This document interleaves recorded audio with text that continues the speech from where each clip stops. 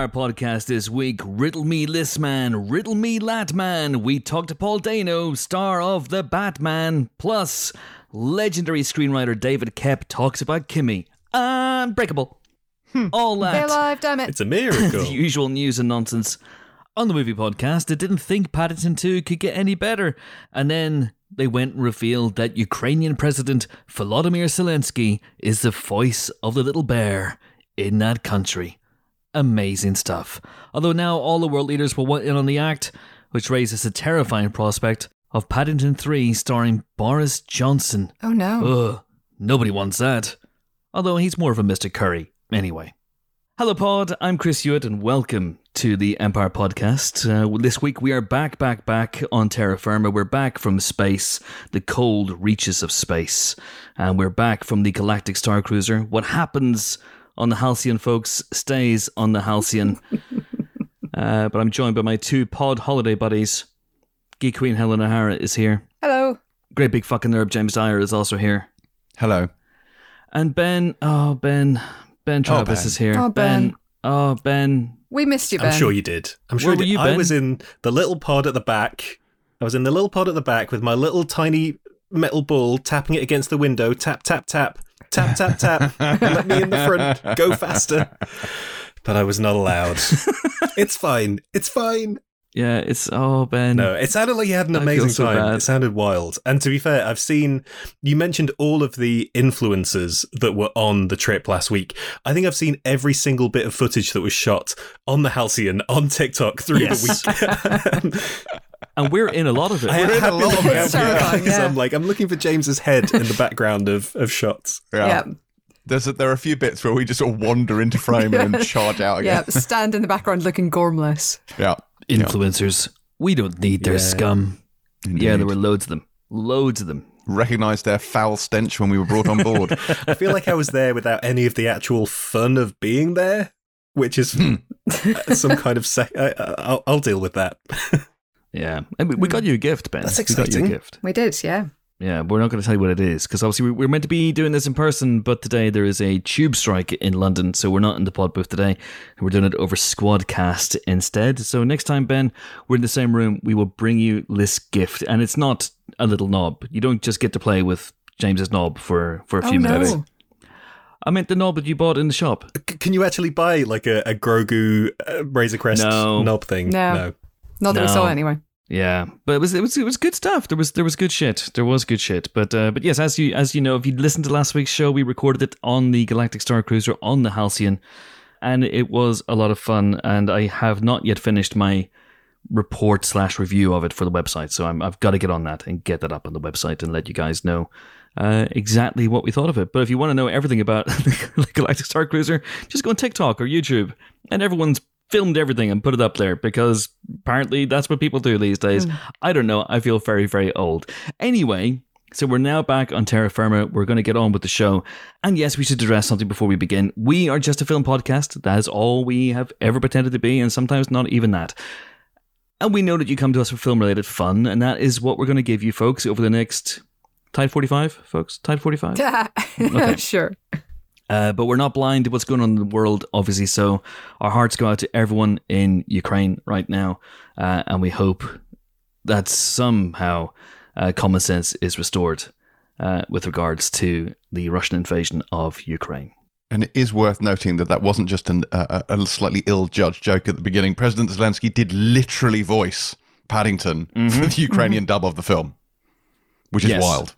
Yes, I assumed that most people knew that because it spread across Twitter like wildfire the other day. It did. And then there was even footage of him doing interviews and because you don't know, President Zelensky, the president of Ukraine, who has obviously wowed us all with his incredible courage in the face of everything that country is facing right now, before he became president of Ukraine, was a comedian, an actor, a director who actually wrote and directed and starred in, I'm not sure whether it's a film or a TV show, about a school teacher who becomes president of Ukraine, and that in many, many ways made his name. He was on the Ukrainian version of Dancing with the Stars back in 2006. There was footage of him. He won, I think. Yeah, he won, I believe. so, Yeah, maybe it was 2008. But he won. And yes, as part of his former life, he voiced Paddington, certainly in Paddington 2, and I'm guessing also in Paddington. They don't get Ben Whishaw to learn Ukrainian and do the voice of Paddington in all these different countries. Although, quite frankly, I think they should. These voiceover actors are frankly lazy. And with just a few hours in Duolingo, you could learn enough to get by. It's not like Paddington's a difficult role, folks. It's just banging on about marmalade. You could learn that in Duolingo in a few hours. That's all I'm saying.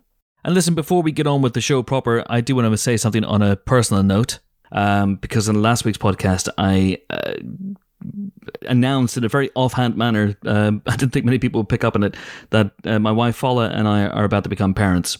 And, in relation to the Galactic Star Cruiser and will we go back? And I said, well, I'd love to go back one day as a family. And we are about to become parents. And thank you so much. So many of you wrote in, slid into my DMs, or just replied to me on Twitter and congratulated us on that. And honestly, that really means the world to us. Thank you so much for your lovely, lovely messages. I will say, just for the purposes of clarification, we're not expecting a baby. We are adopting a child. And it is Ben. It is Ben. Ben is our child. Ben, this is how we were going to tell you. Is this the present you brought back from Galactic Star Cruiser? This is the gift I brought back. A certificate. Documentation. Yes, a certificate. That means that you are now my child. So, yeah. You could tap on the window to your heart's content, but I will never let you in. Oh. Wow, that's a bit savage law, That's how this begins. It's a hard knock life, Ben. What can I say? But yes, so we are adopting. We're very, very close to actually getting that over the line, but we're now at the point where we can actually tell people that that's happening. So that's so we're very, very excited about that. Now should we get on with the show? Hurrah! All right, let's get on with the show. We have a question. So someone, and I don't know their name because I'm really, really organized.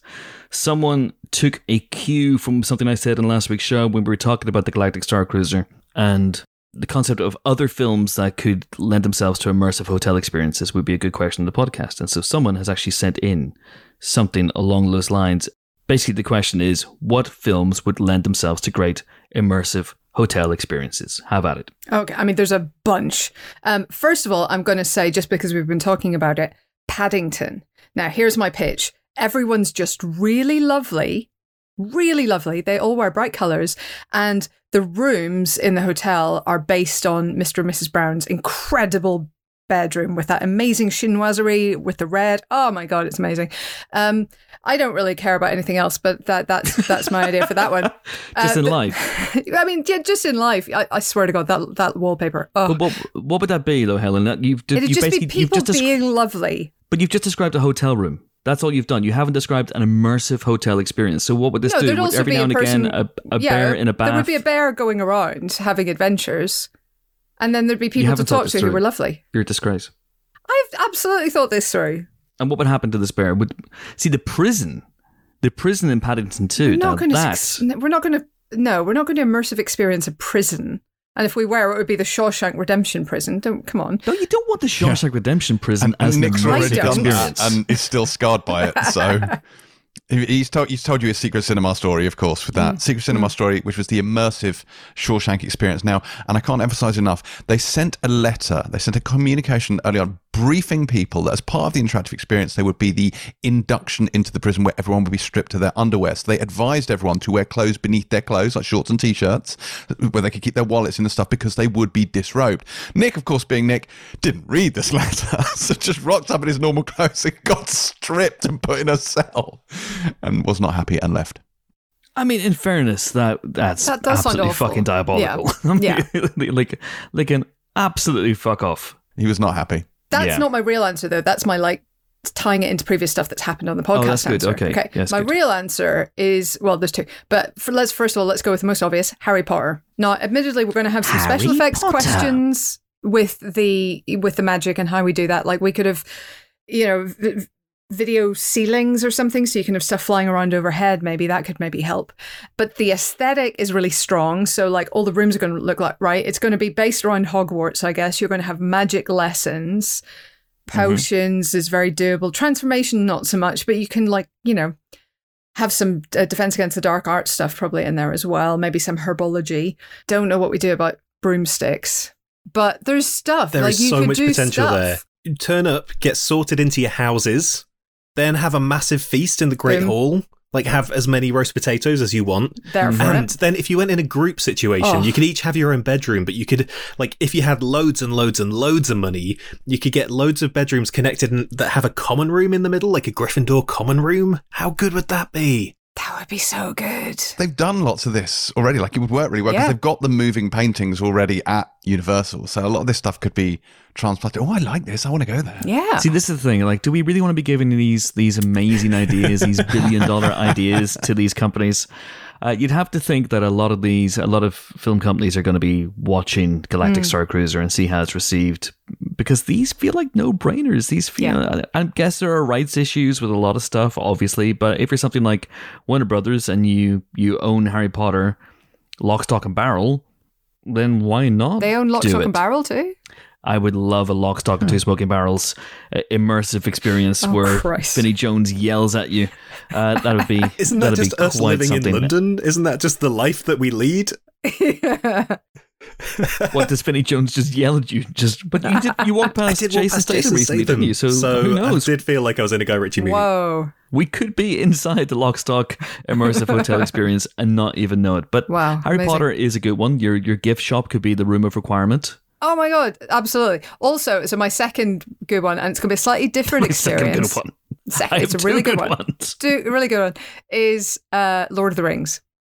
It's a no-brainer, but I don't think it should be quite so mission-based as the others. I feel like it would be breakfast, more just all day breakfast, just all second day, breakfast, third breakfast, second breakfast, 11s, luncheon, tea, the whole 9 yards. Smoking pipe weed. There'd be some walking. You'd be on the edge of a national park or something, so you could just go for long walks with your mates. There'd be a lot of natural fibers. It'd just be like hanging out, man. But what would it be? So what are you saying? Which part of Lord of the Rings? Which you'd be area? based in Hobbiton, but you could maybe go for like some for some long walks to Rivendell or something. James rocks up like, I'm here for the Mordor experience. Yes. Where is Minas Morgul? Bring me the One Ring immediately. Yeah. I am James Dyer. That's it. One James to rule them all. Everything should be massive, so you feel like you are Hobbit-sized in scale. Oh, that's good. They did that at Cannes. They did that at Cannes. Yes. The year Fellowship came out. They had the bars were really high, so you felt like hobbits, or like the little rat guy in Star Wars. Instead of serving you pints, it should be how big the pints look to the hobbits, where he's like, they do pints. Oh, no. Pints. If everything there, if all that stuff tastes as horrible as butterbeer and blue milk does. No. Because hobbits are all about good food. There would be no messing around with like artificial ingredients in Hobbiton or Rivendell for that matter. Because you can shove your lembas bread up your arse, as far as I'm concerned. Oh no, you shouldn't actually. That wouldn't be. How one eats it. It's not. That's why it lasts so long. It's actually a suppository bread. To be fair, that sounds preferable to actually eating it. It looks like the driest substance you ever. It would block you up for weeks. By the looks of it. Well, yeah. It's everything. It's actually supposed to taste quite good. That is canonically accurate. Is that it tastes good and sees you through. Gollum didn't like them. Yeah, of course, Gollum didn't like them. Innit? His digestive system has been corrupted by the One Ring. Innit? He just wants raw fish. Yes. And McDonald's. Could you have a Lord of the Rings tower that looks like the Tower of Saruman? Or thank.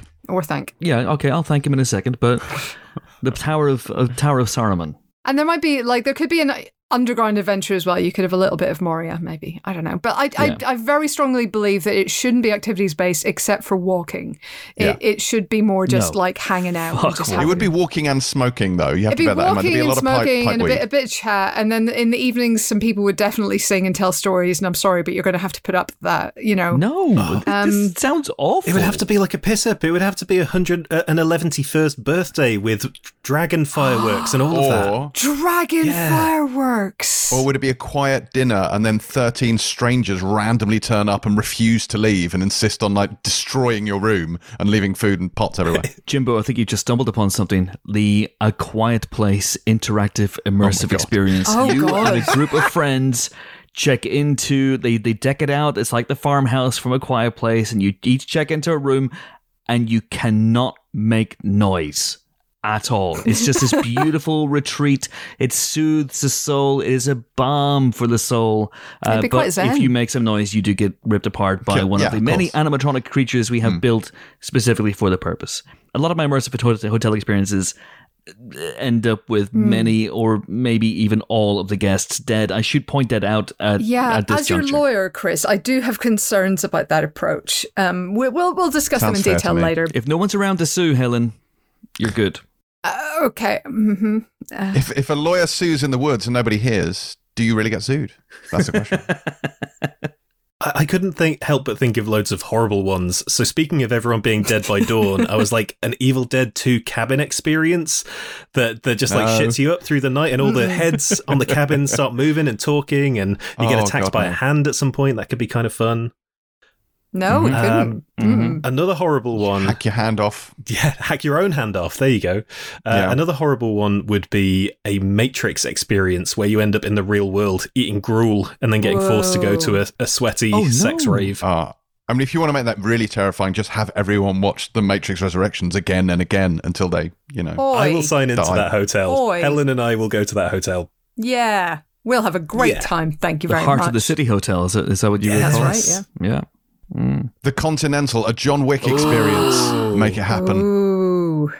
I don't even know what would happen, but there'd be some guns involved. So are things happening around you? Because the Galactic Star Cruiser, you were at the hotel, you were going about your normal hotel stuff, but there was a larger Star Wars story going on around it. And I feel in a way that we're just simply saying the same films we said a couple of weeks ago when we did the Lego sets we would like to see. But I was thinking Casablanca. About Casablanca. I was thinking about Casablanca. You go to a hotel, it is shaped like Rick's. Everybody comes to Rick's, and whilst you are having the great time with the gambling and the drinking and the carousing, the story of Casablanca is happening around you. And so there are actors who look like Humphrey Bogart, and there are actors who look like Ingrid Bergman and Claude Rains, and and of course our good friend. Don't do it. I'm taking my hair. I'm taking Peter them off. Lorre will be there, Helen. Perhaps even I could play him, and I could be there, and I could say hello and welcome to Rick's, the immersive hotel experience. It's okay, Helen. You can put your headphones back on now. I've stopped talking in the voice of Peter Lorre. Don't do it, Helen. It's a trap. I'm putting them back on. Rightly so, Helen, because I've stopped. Oh no, she's done. You've lapsed into Werner Herzog a bit there. Did you guys have some libations last week? We did. We did did. have libations. Yes. Let's come up with something new. Let's come up. Here's a challenge. Here's a challenge for all of you. Something that we have never said before. A film we've never said. Shut the fuck up about goddamn Dune. No, I'm gonna die on this particular hill. I would like to go to a desert resort, get ripped to the tits on spice, and everyone just sit around listening to Fatboy Slim. Like that would 100% be the Dune experience. Not least of all because I only found out the Fatboy Slim thing, I think with most of the rest of the internet, quite recently. That Weapon of Choice, the one with the Christopher Walken dancing on the ceiling type thing, contains the line "Walk without rhythm, and it won't attract the worm," and that kind of blew my mind. I feel like James would turn up to the live-action Dune hotel experience and immediately go full Harkonnen. He would assume his final form. You know what he'd be wearing? He'd be wearing the Sting nappy. I'm just saying it. I'd be wearing the Baron's gravitational harness, thanks very much. He turns up and he goes, "It's okay. I am already consuming my own urine and feces. Everything is fine. I am fully sustainable." You have a still suit? I'll be like, still suit? Oh no. Oh no. Yeah, a Dune experience would be. So it would be a desert experience for you, Jimbo, or would it be Well, this is the thing. It's like, when talking about set visits for Dune, I'm like, no, I will not go to some soundstage. Take me to the deep desert. I want to go to Wadi Rum and run around with the worms. I mean, it's not like I turned down the chance to go to the desert, James. The set visit was when they were in Budapest. It's not like I was like, don't send me to the deserts. Yes. You don't always get the choice. All right, so here's my challenge to you all. I want you all to say a hotel experience based on a film that you would not ordinarily say. So no Event Horizon, no Evil Dead 2 for me. I can't do that. I will say MCU 1 would be a helicarrier, but let's move on. No Paddington 2, none of that jazz. We have to come up with something new, folks. We have to break new ground. How about Hunt for Red October? Oh, okay. I'm interested. Keep talking. Confined location, people under pressure, mission happening in the background. Is it light on amenities? Yes. Is the living space cramped? Also yes. But you do have the fun of trying to pick an accent for yourself, so that could be a giggle. We sail into lunch. I am going to go with Vincenzo Natali's Cube. Oh no, I will not be going to there. Thank you, no. Yes. So an escape room / You hotel. got to sleep in a normal hotel, and then you wake up in the Cube and have to navigate through. I feel like there's legal implications for this one as well. Like, legally speaking, you're not allowed to dice people. I think of it being more of a part interactive, part audience. So like we would be in a kind of viewing chamber, and specifically Ben would be in the Cube. Oh no! Wow. And we would watch him navigate it. So wait, we don't take him on the trip to Florida, but we do put him in the Cube. We put him in the Cube, yeah. And we put him in a cube and dice him up. We dice him up real good. Am I being like kidnapped to be put in the Cube? Am I having to like am I paying for this experience? As long as you can just straight away identify factors of prime numbers, you'll be absolutely fine knowing which rooms are safe and which ones aren't. Well, I'm going to start brushing up now in case this happens. What was that? Derivations of prime numbers? Factors of primes. Okay. Oh God! That would Help. be bad. That would be bad. Ben, what's your one? Look, it's not totally off-brand for me, but it is one that doesn't feel like an obvious one. I really want an immersive experience of The Great Before from Soul. How soothing would that be? Ooh. Everything would be like... Really, you choose that over the Madrigal house. Oh, okay. Okay, now we're talking. Because then you'd get your own bedroom that was its own kingdom, and you could pick what your power would be, and the house would move. Oh, you wouldn't get a power. Oh, what? My power, James, is that I would bring everyone together. That's the true magic. Oh, God, I bet it would be. Ben's power to be wrong about the rise of Skywalker. I'm so I'm not annoyed sure I that's a couldn't be gift. wrong about Rise of Skywalker with you all last week. Maybe I would have found my people at last. I don't think you would. I mean, we weren't not in a Rise of Skywalker themed hotel, James. No, I think you find, Helen, it was placed specifically post Force Awakens, pre Last Jedi. You can, of course, tell by certain key factors, which I won't spoil. But there's so many. There's so many. We talked about this last week. So you could do an Event Horizon immersive hotel experience. I will not be going there. But you could. No. You could do a Bates Motel one. You could do the Overlook Hotel from The Shining. You could do all this stuff. All the stuff that we said from the Lego answer 2 weeks ago, you could do as an immersive hotel experience. However, Paradise. you could do Frost in Paradise. You could absolutely do that, but that's basically just Galactic Star Cruiser. So why It is, would you yeah. even Yeah, bother? would have been. Here is my answer. It is the Judd Apatow, which is a gigantic town that is based on all of Judd Apatow's movies, directed and produced. And you can walk around and you can rub shoulders with Ron Burgundy and whatever the hell the characters are called in This Is 40, and you can push them off a cliff. Would you have to stay there for 3 weeks? You would have to stay there, yes. Because it's you a would. bit too long, really. Ooh, you said 3 weeks. Helen. I'm thinking 2 weeks. Hey. I'm saying get your ass to Mars. Oh, a Total Recall one. That would Total be, Recall Recall. themed. Oh, that was that'd be so good. Oh, A bit that'd be so good. uncomfortable on the boobs, though, because Yes, wearing 3 yes. boobs The for like triple bras. yeah, you'd be able to buy in that'd a be gift shop. Taxis from Benny. Great.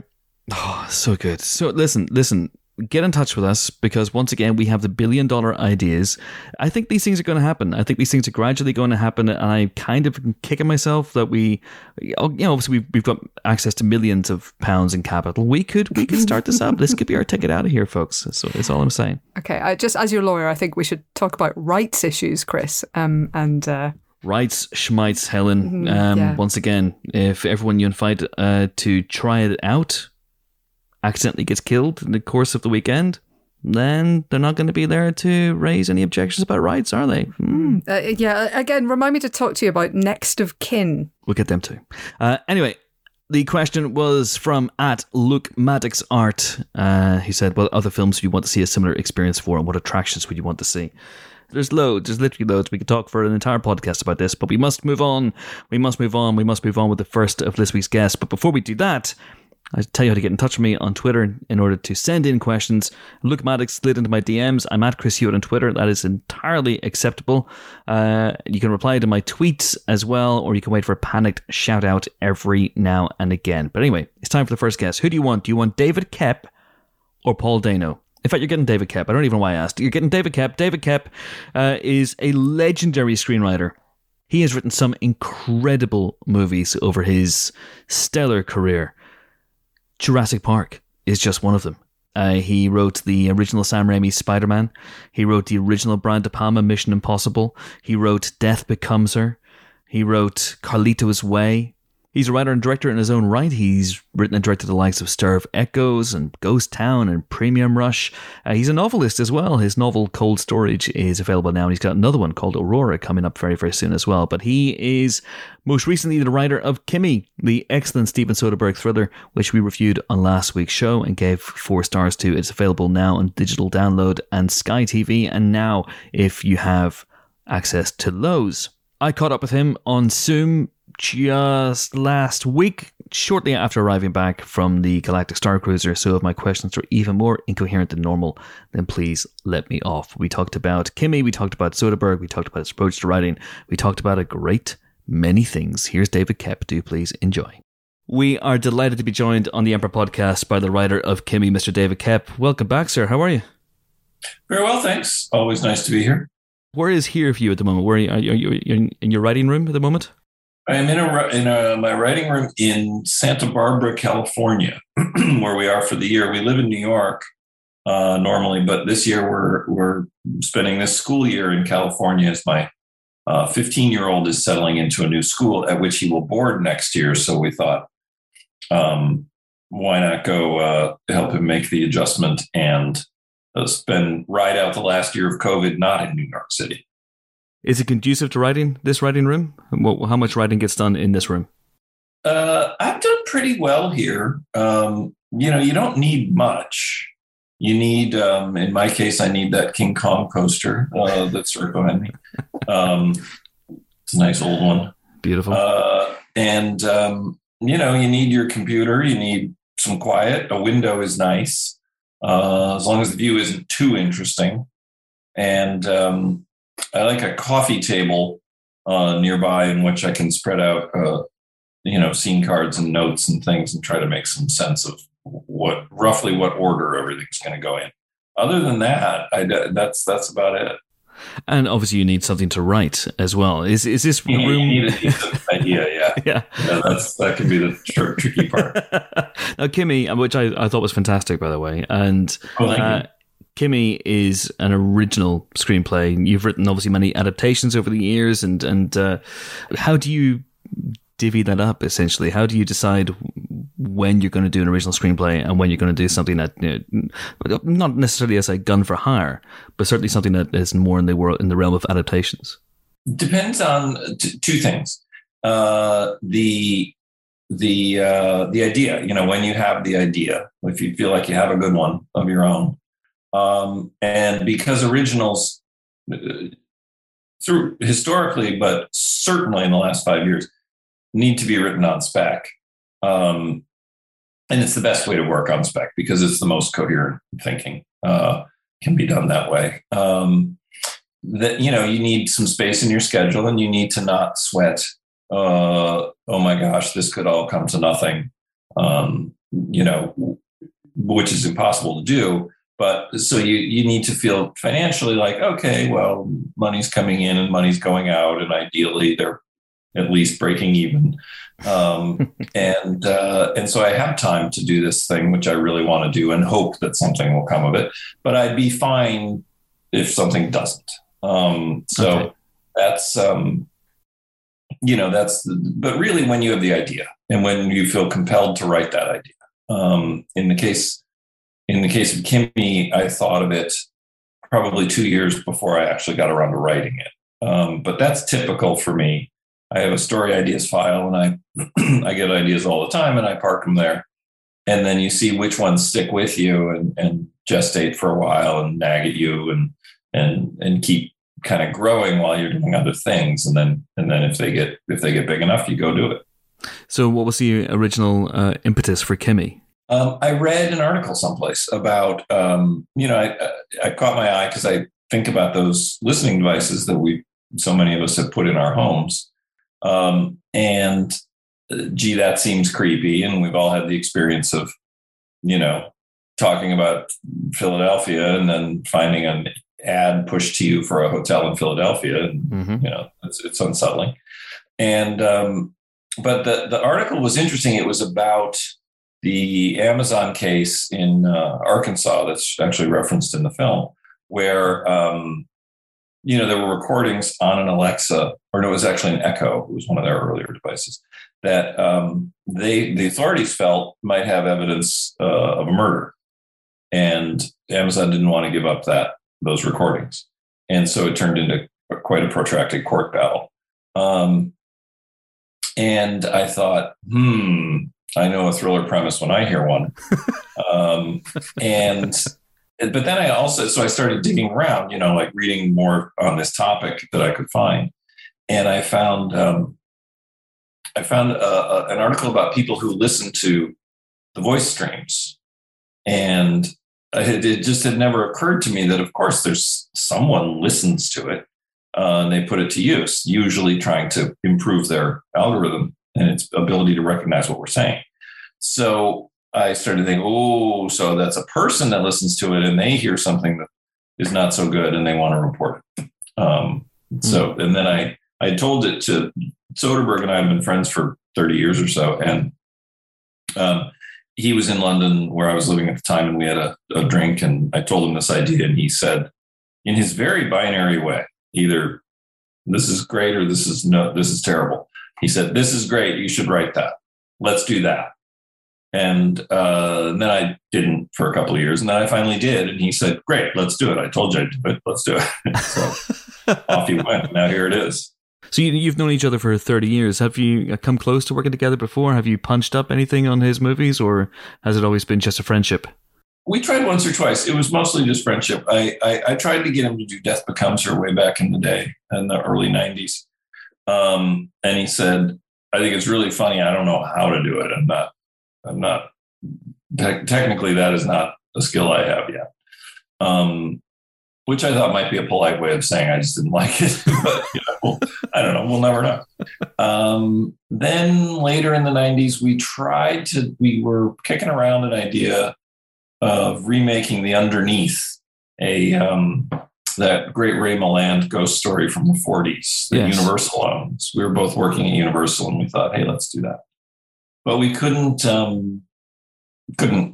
crack it. So then I think we mostly didn't try.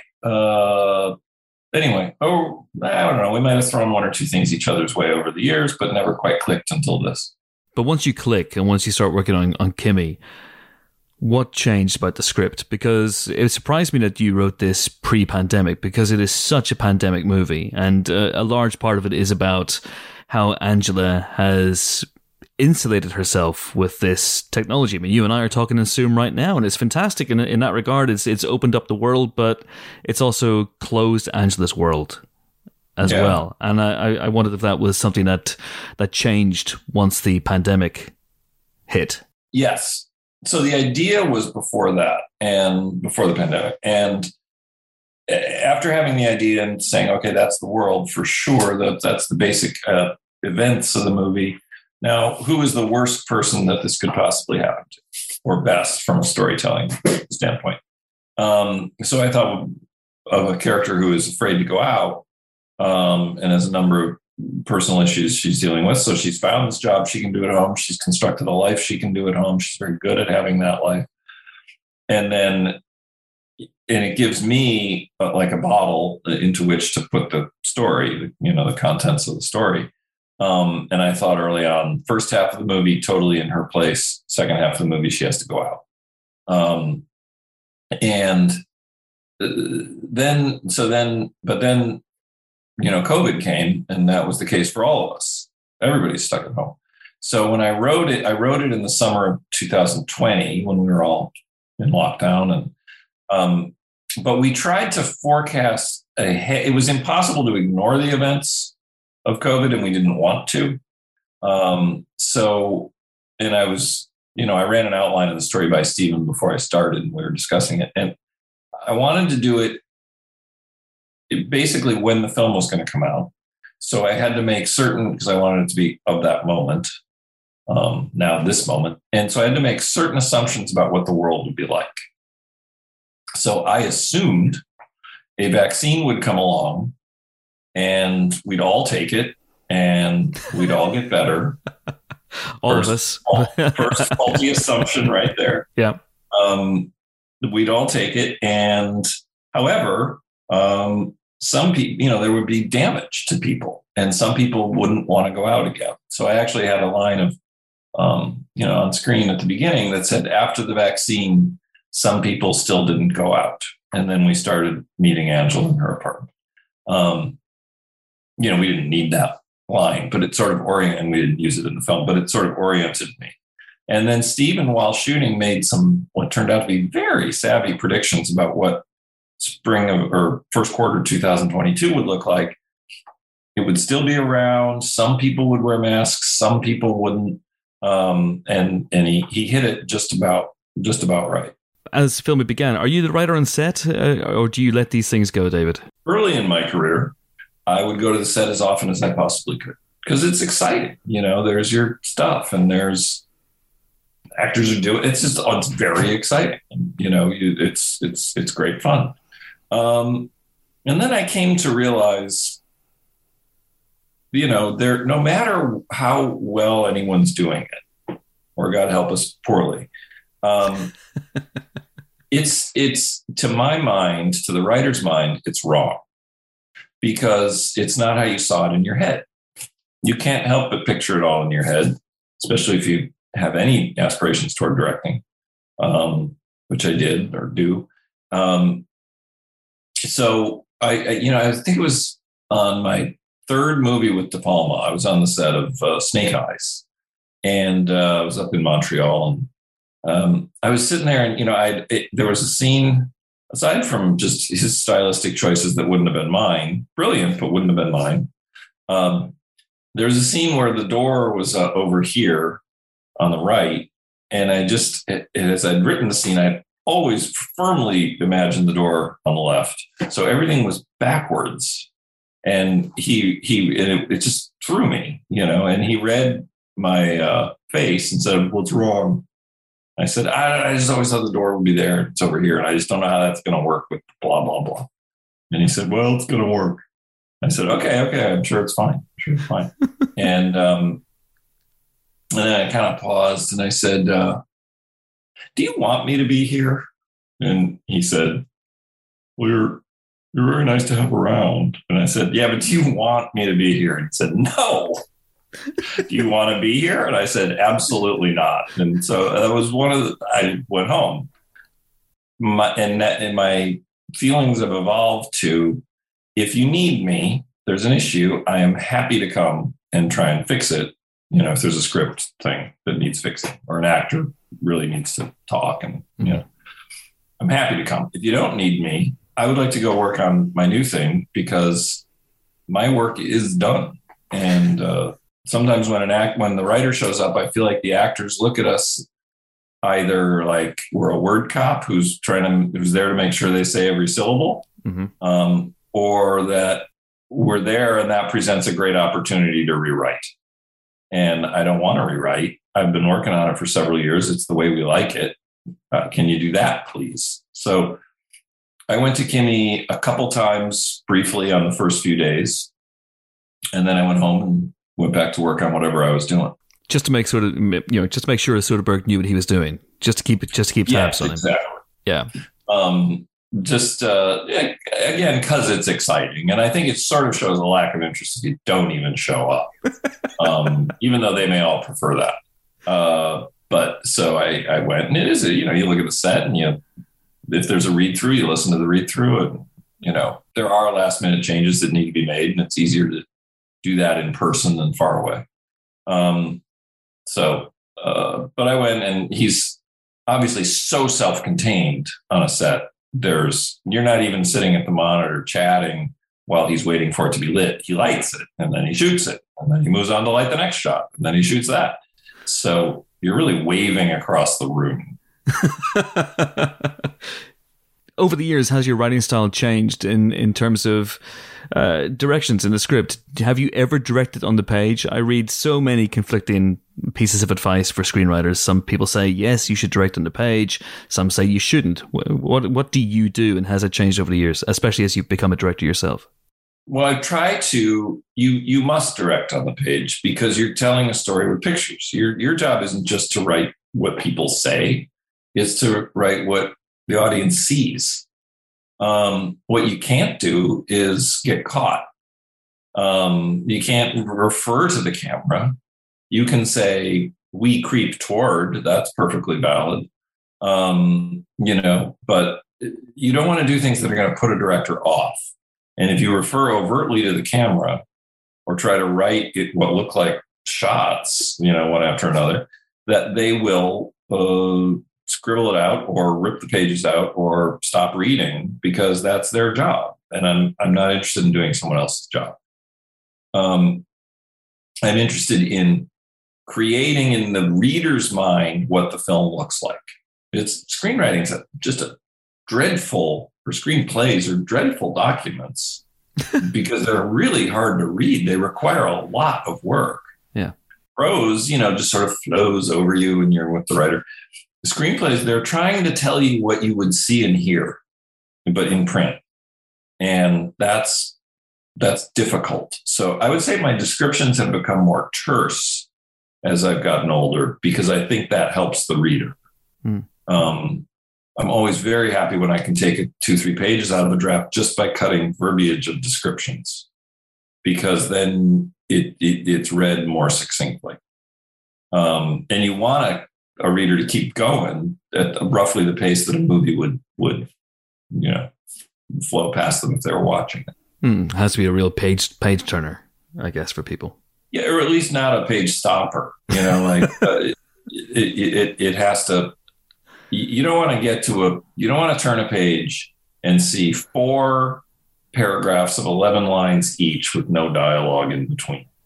It's just depressing. It's so much mental energy to get through that and picture it and say, okay, got it. Yeah. And you turn the page and there's another one. And you're like, nah, forget it. I don't like this movie. That's why George Lucas simply wrote, "They fight." Yeah. Beautiful elegance. Or Kubrick famously wrote, in 2001, "The spaceship docks," and it was in the middle of a page. There was nothing before it, nothing after. Amazing. And the last thing is, you mentioned prose. The last time you were on the podcast, we were talking about cold storage, and even back then there were whispers and murmurs that it might be a film one day. What's the latest? What are you working on next? Is that part of the? We're supposed to start shooting cold storage in July. Okay. If certain deals go through. So hopefully an announcement soon about who would be in it and who's directing it and stuff like that. It's supposed to start in July. But it's February, so tick, tick, tick, everybody. Let's get this shit done. I have a new book called Aurora coming out June 7th, or I believe June 9th in the UK. Amazing. And from HarperCollins, and it's I think it's a science-based thriller. The premise is sciencey. It's a thriller that's really about these two communities during a time of a global crisis. Just what everybody wants to hear. But I swear this one's really fun. It's I don't know. I think it's very good. We'll see. Fantastic. Well, I wish you all the best with that. And when it comes out, you've got to come back on the podcast, David. I will be here. You won't be able to stop. Excellent. David Koepp, pleasure as always. Thank you so much. Thank you. Okay, so that was David Koepp, and Kimi, as I said, is out now on Sky, now, and on digital download. All right, so let's talk about the movie news. So we recorded last week's podcast on Tuesday, expecting there to be loads of great movie news that maybe we would have to slide back into the virtual pod booth and discuss it in the interim. Kind of didn't happen, but has there been any great news in the last week or so? Well, Chris, Indiana Jones 4 has wrapped shooting. Hurrah. That's amazing. Well done. Well done to everybody. That is good. That would explain why James Mangold has announced his next film. He's going to do a Buster Keaton biopic. So he's obviously got a bit of mental space with the shooting finished, and has started turning his attention elsewhere. Yeah, hopefully he's going to finish. I mean, yeah, which obviously, yeah, Done now. quite a bit of work still to do. Someone Yeah. else's problem. Yeah. You edit this thing, and I'll see you in 6 months. I'll be there. That for the seems sound unlikely mix. for him. Yeah, Seems unlikely indeed. Frank Marshall put a picture up on Twitter with a baseball cap, which I think we all now want, which just simply says Indie in the Indie logo, styly, looking very, very cool. And he said, "That's a wrap." And of course, Frank, it's actually a cap.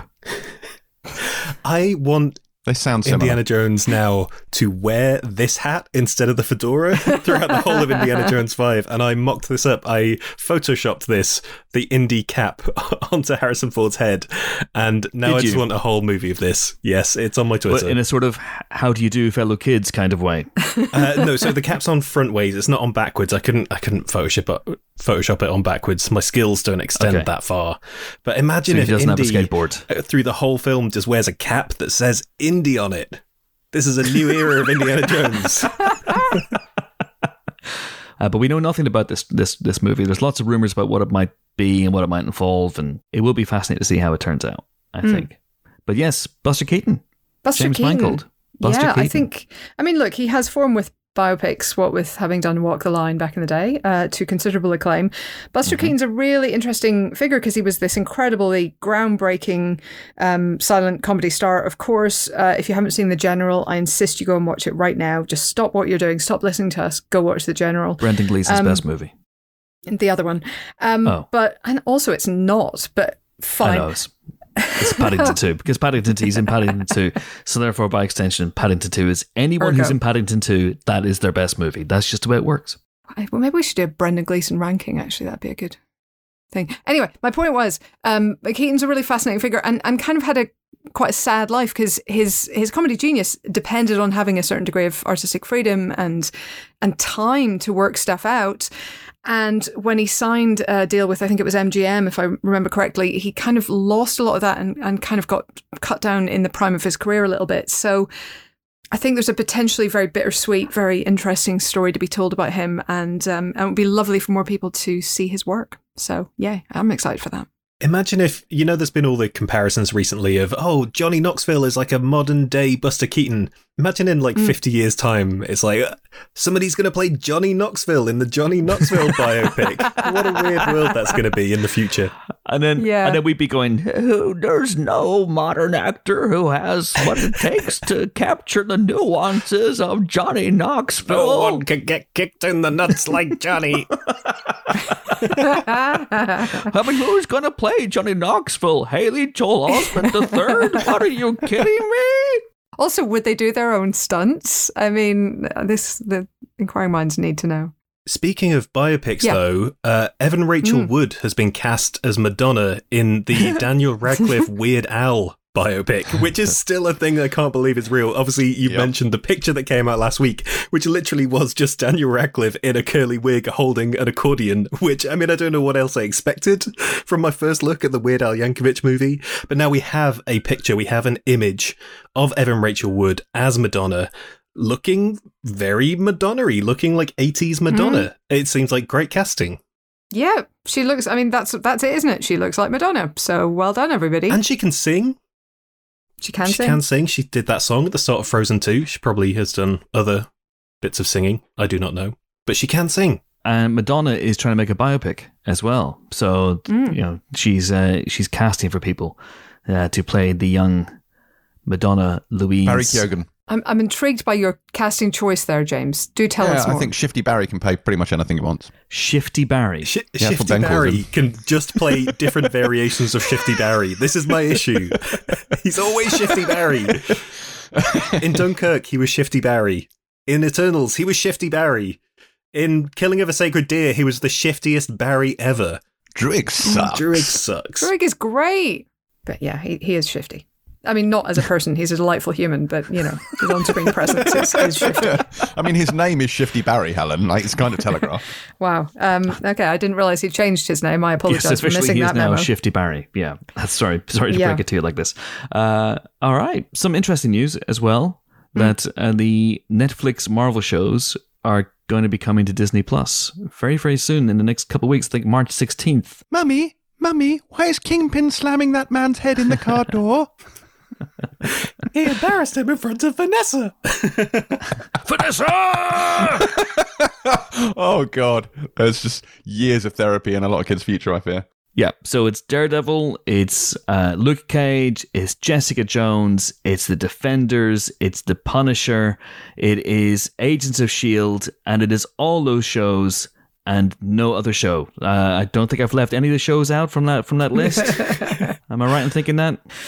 I certainly can't think of a I single don't think of other any one. omission, Chris. I think you've covered all of them perfectly. You have them all in your hand there. In your hand. glowy hand. Disney have got hold of these properties in their iron fist, and wait, that rings a bell. Is there something? Is it because it sounds like Iron Man? Sounds like Iron Man. I love Iron Man. Yeah, that's probably it. That's it. That's what it is. Well, look, it's handy for people with a sense of neatness because, with Charlie Cox turning up in things, people can look him up. Are we still tiptoeing around Daredevil? that? Are we still tiptoeing? Probably not, but I guess we are. Yeah. People can look him up in Daredevil as well, so that's good. I mean, since Charlie Cox has started showing up in things, as Helen said, I have been doing a Daredevil rewatch and have revisited the first 2 seasons, really enjoyed going back to them, and then 2 days or a day before all those shows left Netflix, I'd finished season 2 of Daredevil and I was like, I actually kind of feel like watching the Defenders series. I never watched the Defenders when it came out. I watched the Daredevil series. I watched the first season of Jessica Jones, which is amazing. I'm really excited to revisit that when that comes on to Disney+. But I thought, well, I'm going to watch the Defenders. I got really into it, and I'm 4 episodes into the Defenders, and now it's gone, and I'm having to wait 2 weeks. Oh, no! But I feel foolish for finally starting to get back into those shows just as they got yanked from Netflix. Meanwhile, they were sitting there for years and years, and I was like, the Netflix Marvel stuff is meh. And actually revisiting it, the good stuff is so good. Even that slightly wobbly season 2 of Daredevil, when you binge them, there's a lot of good stuff in there. And I remember season 3 of Daredevil in particular, which I think quite a few people didn't watch because they'd kind of given up on the whole thing by then. My recollection of it is that the 3rd season of Daredevil is the best one. I had so much great stuff in it. I don't know if it's the best one, but because he spends far too much time in the basement of a church at the beginning. But generally speaking, it's a return to form. 2's a wobble, but 3 is a return to form. But it's it's going to be a shock to some people, I think, when those particular titles arrive on Disney+. But of course, we've already got Pam and Tommy, so it's not the first time Cox will be seen on Disney+.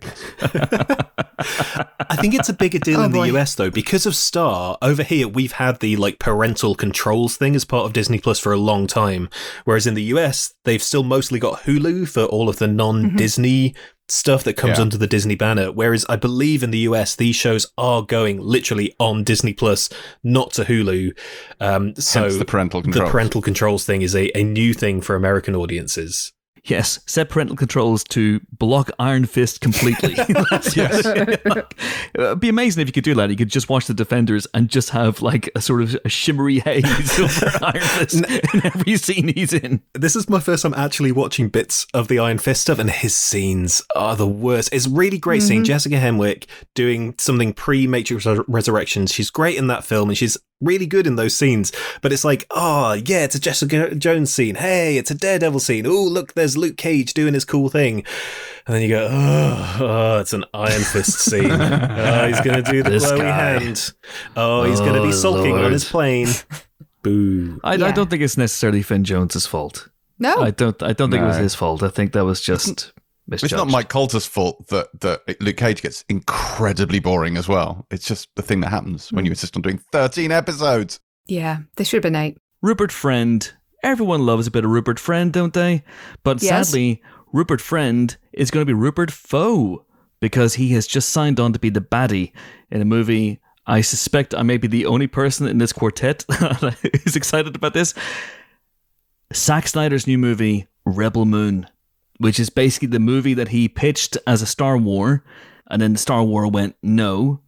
Thanks, Zack Snyder, but no. So he went, all right, I'm going to do it myself anyway. Haha, up yours.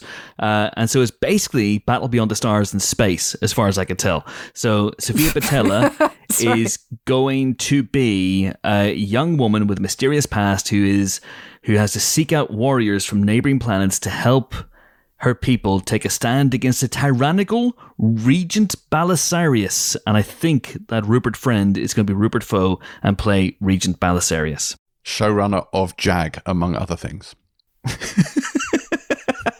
Wow, that's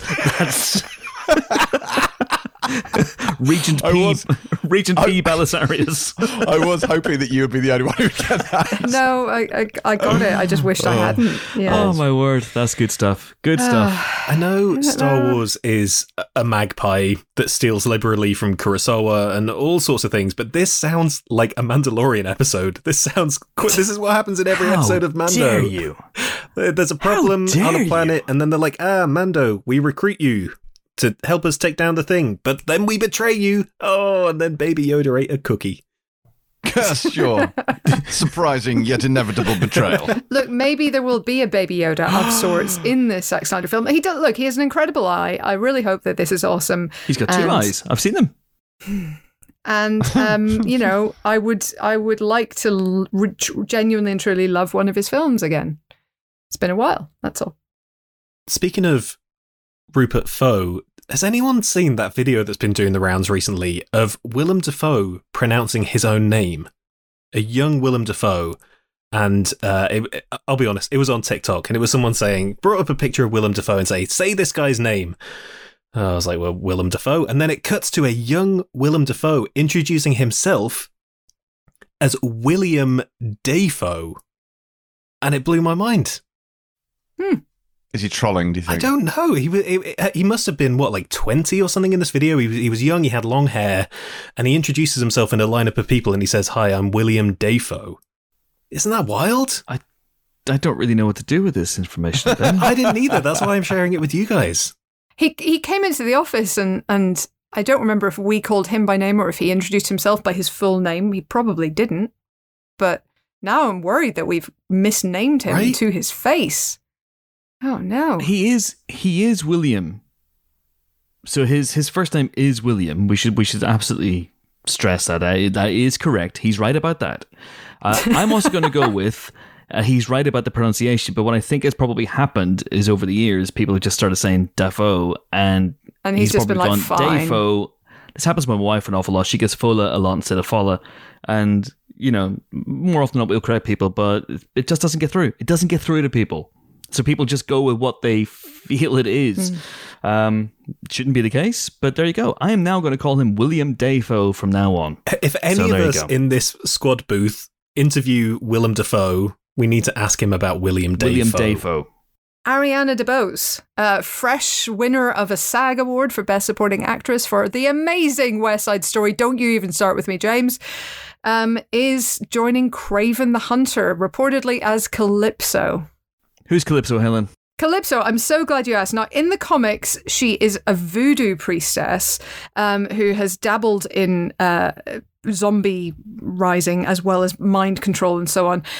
I'm not sure that they're going to do all of her comic background on screen, what with most of it being, incredibly offensive. It feels problematic. Yeah, but she is quite often connected with Kraven the Hunter. She has been a girlfriend of his in the past. So there is a link there, there is a relationship there to be explored potentially, but I would hope that they're going to do some significant rewriting to that character. Yes, this is Kraven the Hunter, which Aaron Taylor-Johnson will play Kraven the Hunter, and who is a Spider-Man villain, of course. He's one of the many Spider-Man villains and anti-heroes whom Sony are basing their spunk around. This is going to be directed by J.C. Chandor. This is the non-Spider-Man Spider-Man movie that I'm most excited about, because J.C. Chandor is a really good director. Aaron Taylor-Johnson is a really good actor. We love Ariana DeBose. This could be, dare I say, good? Do you remember when the first Venom was being cast and they kept casting good person after good person, and we were like, there's got to be a reason for it? Riz Ahmed, Jenny Slate, Tom Hardy, wow, Michelle Williams, all the people. And then exactly. I'm just mentioning that. No reason. Just came to my mind. This is the thing. Ariana DeBose is amazing. She's incredible in West Side Story. She's mind-blowingly good. And I want big things for her. I want big blockbustery roles for her if that's the way she wants to go. But Spunk? It's a risk, isn't it? But she's she is probably going amazing. to win the Oscar, don't you think? And so this would mean her first project post-Oscar would be Kraven the Hunter. Maybe there's a really quick little indie she did in between. By the way, I should make clear to people that West Side Story is now on Disney Plus, so if you have that service, you can watch it right now. I would watch both Venoms back to back before I would rewatch West Side Story. I've literally just told you to shh on this. Well, I couldn't hear you when you were shushing me, Helen, because I was looking at some exciting other breaking news, which is I have solved the Defoe dilemma. He's done an interview with Conan O'Brien in 2019, and he basically said half his family pronounce it Defoe and half his family pronounce it Defoe. And before he was an actor, he went with Defoe. When he became an actor, he changed it for simple reasons that when he would go to the dentist, they'd say, he'd say Defoe, and they would go, "Oh, hi, Dave, come in." And they think it was Dave Foe. That was his name, and he thought Defoe sounded better. So he switched to the other side of the family's pronunciation, and when he became an actor, he became Defoe. That is a lame fucking excuse. When I say Helen O'Hara, people hear Helena. Like Hara is a name. Yes, Helen O'Hara. Helen You O'Hara. had real problems at Galactic Star Cruiser when you were checking in for stuff. Yeah, the apostrophe was just throwing them. He's like, guys, it's a fucking science fiction ship. Should you not be used to apostrophes randomly in the middle of names? Come on, people. Is that a Star Wars thing? Do many people have apostrophes just running around in their names? Do. There's an apostrophe in Twi'leks, Twi'lek. yeah. That's true. Even though they pronounced it Twi'lek on the Star Cruiser. They did. That was an I think you'll find moment. There were a couple of mistakes, but we There were were a very, few, very I think you'll find gracious. moments, Yes, there were a couple of Defoe moments definitely during the Star Cruiser experience. Kira from Solo, A Star Wars Story. Yeah. Key apostrophe Yes. Ra. There you go. Yes, absolutely. All right, listen, we were kind of speaking about Aaron Taylor-Johnson, and in interest of a segue, we should also talk about Aaron Taylor-Johnson again, because he is in the trailer for Bullet Train, which is David Leitch's new movie, which stars Brad Pitt and a coterie of amazing supporting actors in an action movie set entirely on a Shinkansen, which is the bullet train, the Japanese bullet train, which, has anyone here been on one? I've been on. I've had just the the experience. TGV. It's a wonderful thing to be on. An incredible technological achievement if you've never been on one. They go at speeds of, I think, up to 300 miles an hour. They're incredible things. Anyway, so this is an action movie set on a bullet train, based, I think, on a graphic novel, but I may be wrong on that. It is almost certainly a project that began with the name first, and then you fill in the blanks afterwards. There's nothing wrong with that. But the trailer, I was going to avoid the trailer because I was worried that it might be filled with spoilers, and it kind of is. But also, I'm glad I watched it now because it makes the film look very different from what I expected it to be. I thought it was going to be a very, very grim, Atomic Blonde style movie, but it's not. It seems to be an absolute laugh riot. It looks really fun. The thing that delighted me most about this is that it's anchored primarily by Brad Pitt, who is just still in an amazing place at the moment. It feels like, especially in a post Once Upon a Time in Hollywood land, he is really cutting loose. And in this film, he's getting to play, yes, an action hero, but he's very goofy and kind of affable. He's cracking jokes. And seeing him in that mode, in this kind of big, splashy, colourful, super stylish blockbuster, it just looks like an absolute blast, let alone when you add in all the other amazing people who are also in this cast. Yeah, 100%. I'm super here for goofy assassin Brad Pitt. I just think it's going to be delightful. And the trailer looks really, really good fun. I'm super hyped. I was looking forward to this. I thought it would be good. I thought there would be cool action scenes aboard a train. I didn't think it would be quite this kind of gonzo and funny and weird. And I'm, here for it.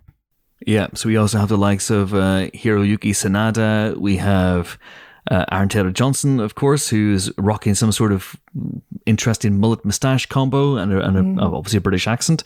Brian Tyree Henry, Andrew Koji, Joey King, Sassy Beats, they're all in this trailer. I think we see and hear Sandra Bullock. We see her mouth and we hear her voice, but we don't see her. She seems to be someone who recruits these people and puts them on the bullet train. She replaced Lady Gaga very late in the day. So yeah, this looks extremely fun. I know, that's my one thing. As amazing as this looks and all the great people who are in it, knowing that for a time Lady Gaga was also going to be in this and that now she's not, that can't help but be slightly disappointing. Oh, come on. Sandra Bullock is no nobody's disrespect to Sandra Bullock, understudy. but again, in this kind of film, in this kind of world, to see Lady Gaga in that mix would have been pretty special. Well, speaking of worlds in which you want to see good people, I mean, there was a new trailer for Fantastic Beasts, whatever it's called. So I have thoughts. That's exciting. I have thoughts. I have feelings. Yeah. Oh, I don't know what this series is. Does this series know what this series is? No. Straight up, there are things in this trailer that, to me, regardless of everything else going on with this franchise, that look exciting, that look like there's maybe more to be excited about than in the last one, which was not great. Mads Mikkelsen as Grindelwald is such an upgrade. There is no way to say how much of an upgrade that is. There are fantastic beasts doing beastie things. There are lots of wizarding duels. There is a sense of greater escalation when the last one really felt like it was treading water. There is the big whacking cliffhanger from the last film that I am very intrigued to see how they resolve that. But it is so... Remind us what that was. I'm very intrigued to see if I can remember what it was. So spoilers for Fantastic Beasts 2, which was 3 years ago at this point. Is that all? Ezra Miller character, Credence Barebone, the obscurial, who was brought up by the horrible anti-witch lady, played by Samantha Morton. It turned out he was the creature thing that was destroying New York because he's actually magic, and it was bursting out of him and causing all these destructive things because he wasn't allowed to do anything with it.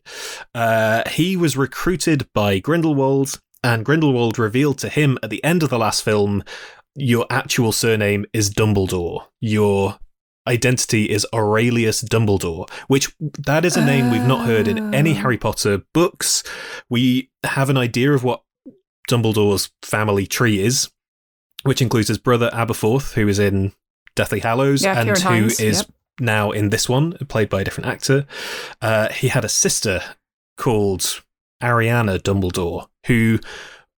It wasn't named this in the books, but sounds like she was an obscurial too. She had dangerous magic stuff going on that kind of burst out of her. She died in a duel, or there was a duel between Albus and Aberforth, and she died, whatever. But we've never heard of Aurelius Dumbledore. So who the hell is Aurelius Dumbledore? Is that actually who Ezra Miller's character is? How does that fit into the family tree? How does that relate to anything else? That is what we've been kind of asking for the last few years. So there is big stuff to consider for this one. But the name of this film is Fantastic Beasts: The Secrets of Dumbledore, which connects to all of that. Would make sense for that, yeah. Before I saw this new trailer, I saw the new poster they put out. And the most significant thing on that poster is that front and center, with the biggest face, is Jude Law. This does not seem to be particularly a Newt Scamander movie. This is a Dumbledore movie. Newt Scamander is still fairly prominent on the poster, but he's off to the left. His face is smaller than Dumbledore's face. The entire kind of initial quartet that was set up in that first film, which I still think is really charming, and I love that set of characters, was Newt, was Jacob Kowalski, the Muggle baker, who is played by Dan Fogler. Then you had Alison Sudol as Queenie Goldstein, again, a really charming character in the first one, but they fucked that character arc in the second one so badly. Yeah. They did a real hodgepodge job of basically, by the end of Fantastic Beasts 2, again, spoilers for this three-year-old film, she turned to the dark side. She turned to Grindelwald's side for reasons that just don't feel believable whatsoever. No reasons. She is in one shot of this trailer, and that is it. And it's the same shot we saw of her in the previous trailer. And then the other character from that central four is Catherine Waterston's Tina Goldstein, who was such a major part of that first film, still a really prominent part of the second film as well. She is in the cast list. She is in the official Warner Brothers cast list for this movie. But last week we got a load of character posters, and she is not in a single one of them. She doesn't have her own character poster when, much as I love him, the Niffler, now known to be named Teddy, has his own poster, as does the Bowtruckle, Pickett. Again, I love him, but those two have posters, and Catherine Waterston doesn't. She's not in a single shot from either trailer, and she's not on the kind of main poster with all the different faces for this one either. So there's something happening there. Maybe she gets killed in the first 5 minutes. But we know that she marries Newt Scamander. That's part of the history. That's part of the stuff we already know this is leading towards. So it's strange. It's just such a messed up series because the end of both the previous films essentially left us in more or less the same place with Newt and friends going, right, well, I guess we're going to have to fight Grindelwald, and then nothing happened, and it's been 2 films now. It feels like our main plot hasn't gotten going. The first film, he was just chasing magical beasts all over New York when the real problem isn't any of them. The second film, he's faffing about all over Paris and not dealing with the real problems there either. So I'm just like, how long are we going to have the main thrust of this entire series going on in the background while Newt just faffs about? Oh, anyway, it's getting annoying. Dumbledore-centric prequel. Start with Dumbledore, right? Right. Just do that. Forget the Fantastic Beasts thing. The thing is, Jude Law is great. Jude Law is great in that role. He was one of the best things about the last film. It's not inherently a problem that he is getting more to do in this one. It's just weird. Everything about this is weird. There is an entire identity crisis happening with that entire franchise at the moment, and that seems to be coming through quite a lot in this film, and how different it seems to be from what we've had before. But every day is Christmas Eve, so maybe it'll be great. I can't not be excited about it. I can't not be excited about the next thing in the Wizarding World. It's just ingrained in me. But I wish I didn't have so many complicated feelings about everything happening in that world at the moment. I'm sure a lot of people maybe feel the same way as I do.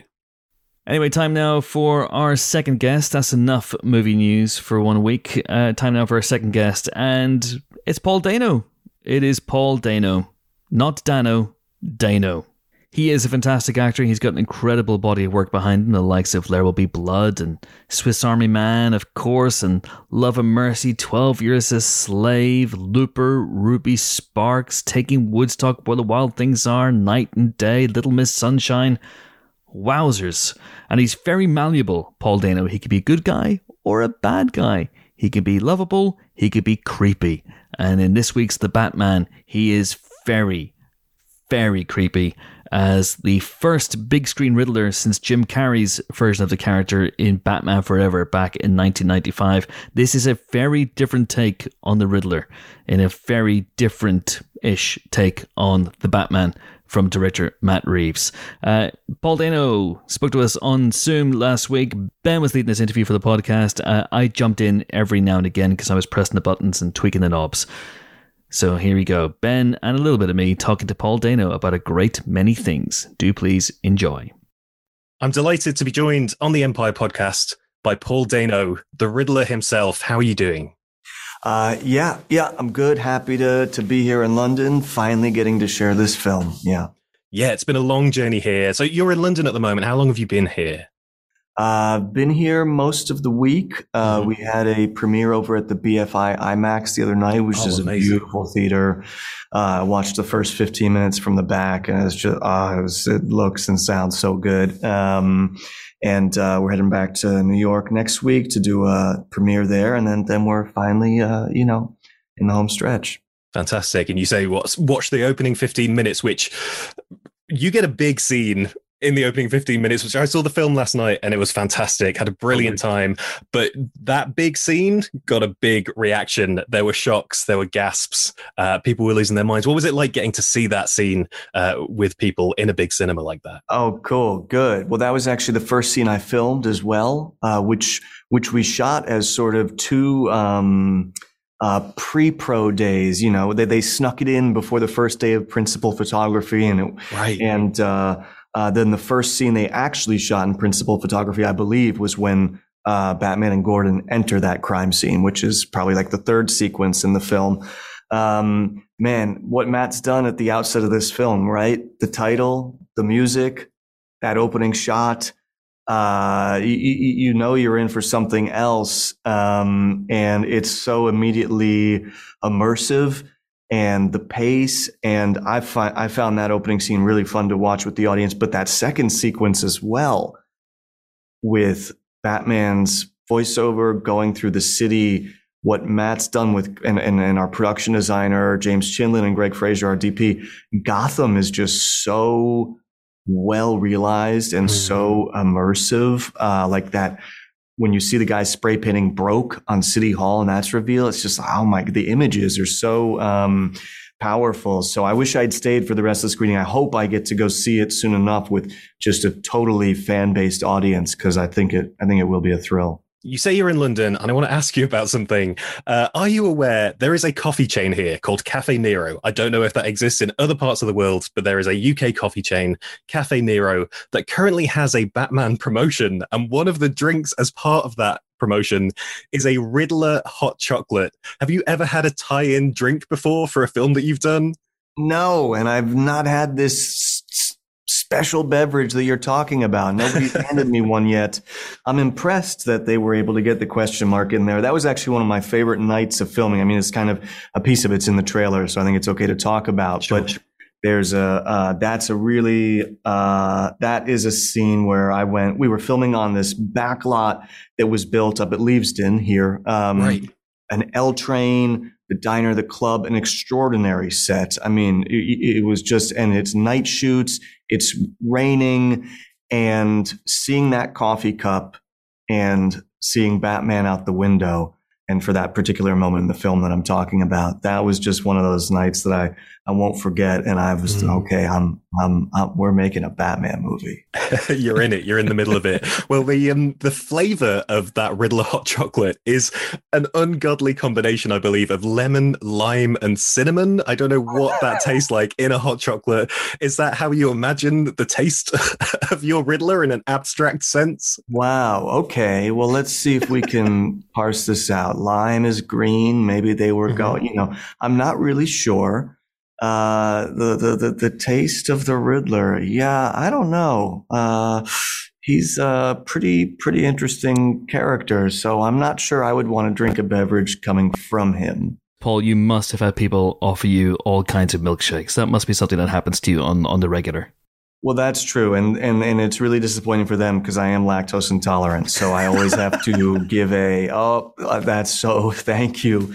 That's so kind. And I give it to a friend. Yes, I suppose now I'll be receiving 2 beverages at the airport bar. Yeah. So you need one more now for your trilogy, the Paul Dano beverage trilogy. If there was like a really fine wine or a really nice classic cocktail, I think I could get away from these, milkshake coffee beverages. Slightly darker drinks.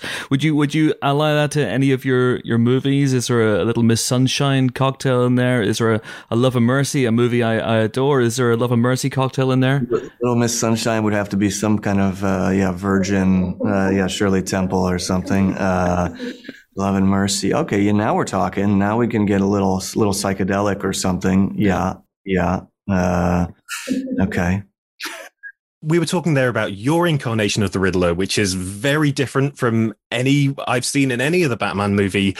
What were the conversations that you had with the director, Matt Reeves, about this version of the Riddler? How did he pitch it to you? And did your understanding of him kind of evolve through the film, or was it always a very, very set version of that character? Well, Matt's script was incredibly fully realized. And frankly, I was surprised and sort of blown away by it. I remember turning to my wife after reading it and saying, like, I think this is really good. Like, I felt really fortunate that I might get the chance to do one of these types of films that I might love myself. And he had a sort of, I think, ingenious vision for this character. And the first conversation that him and I had was about hero and villain and the 2 sides of trauma and how Batman himself is born of trauma, right, through his parents' death.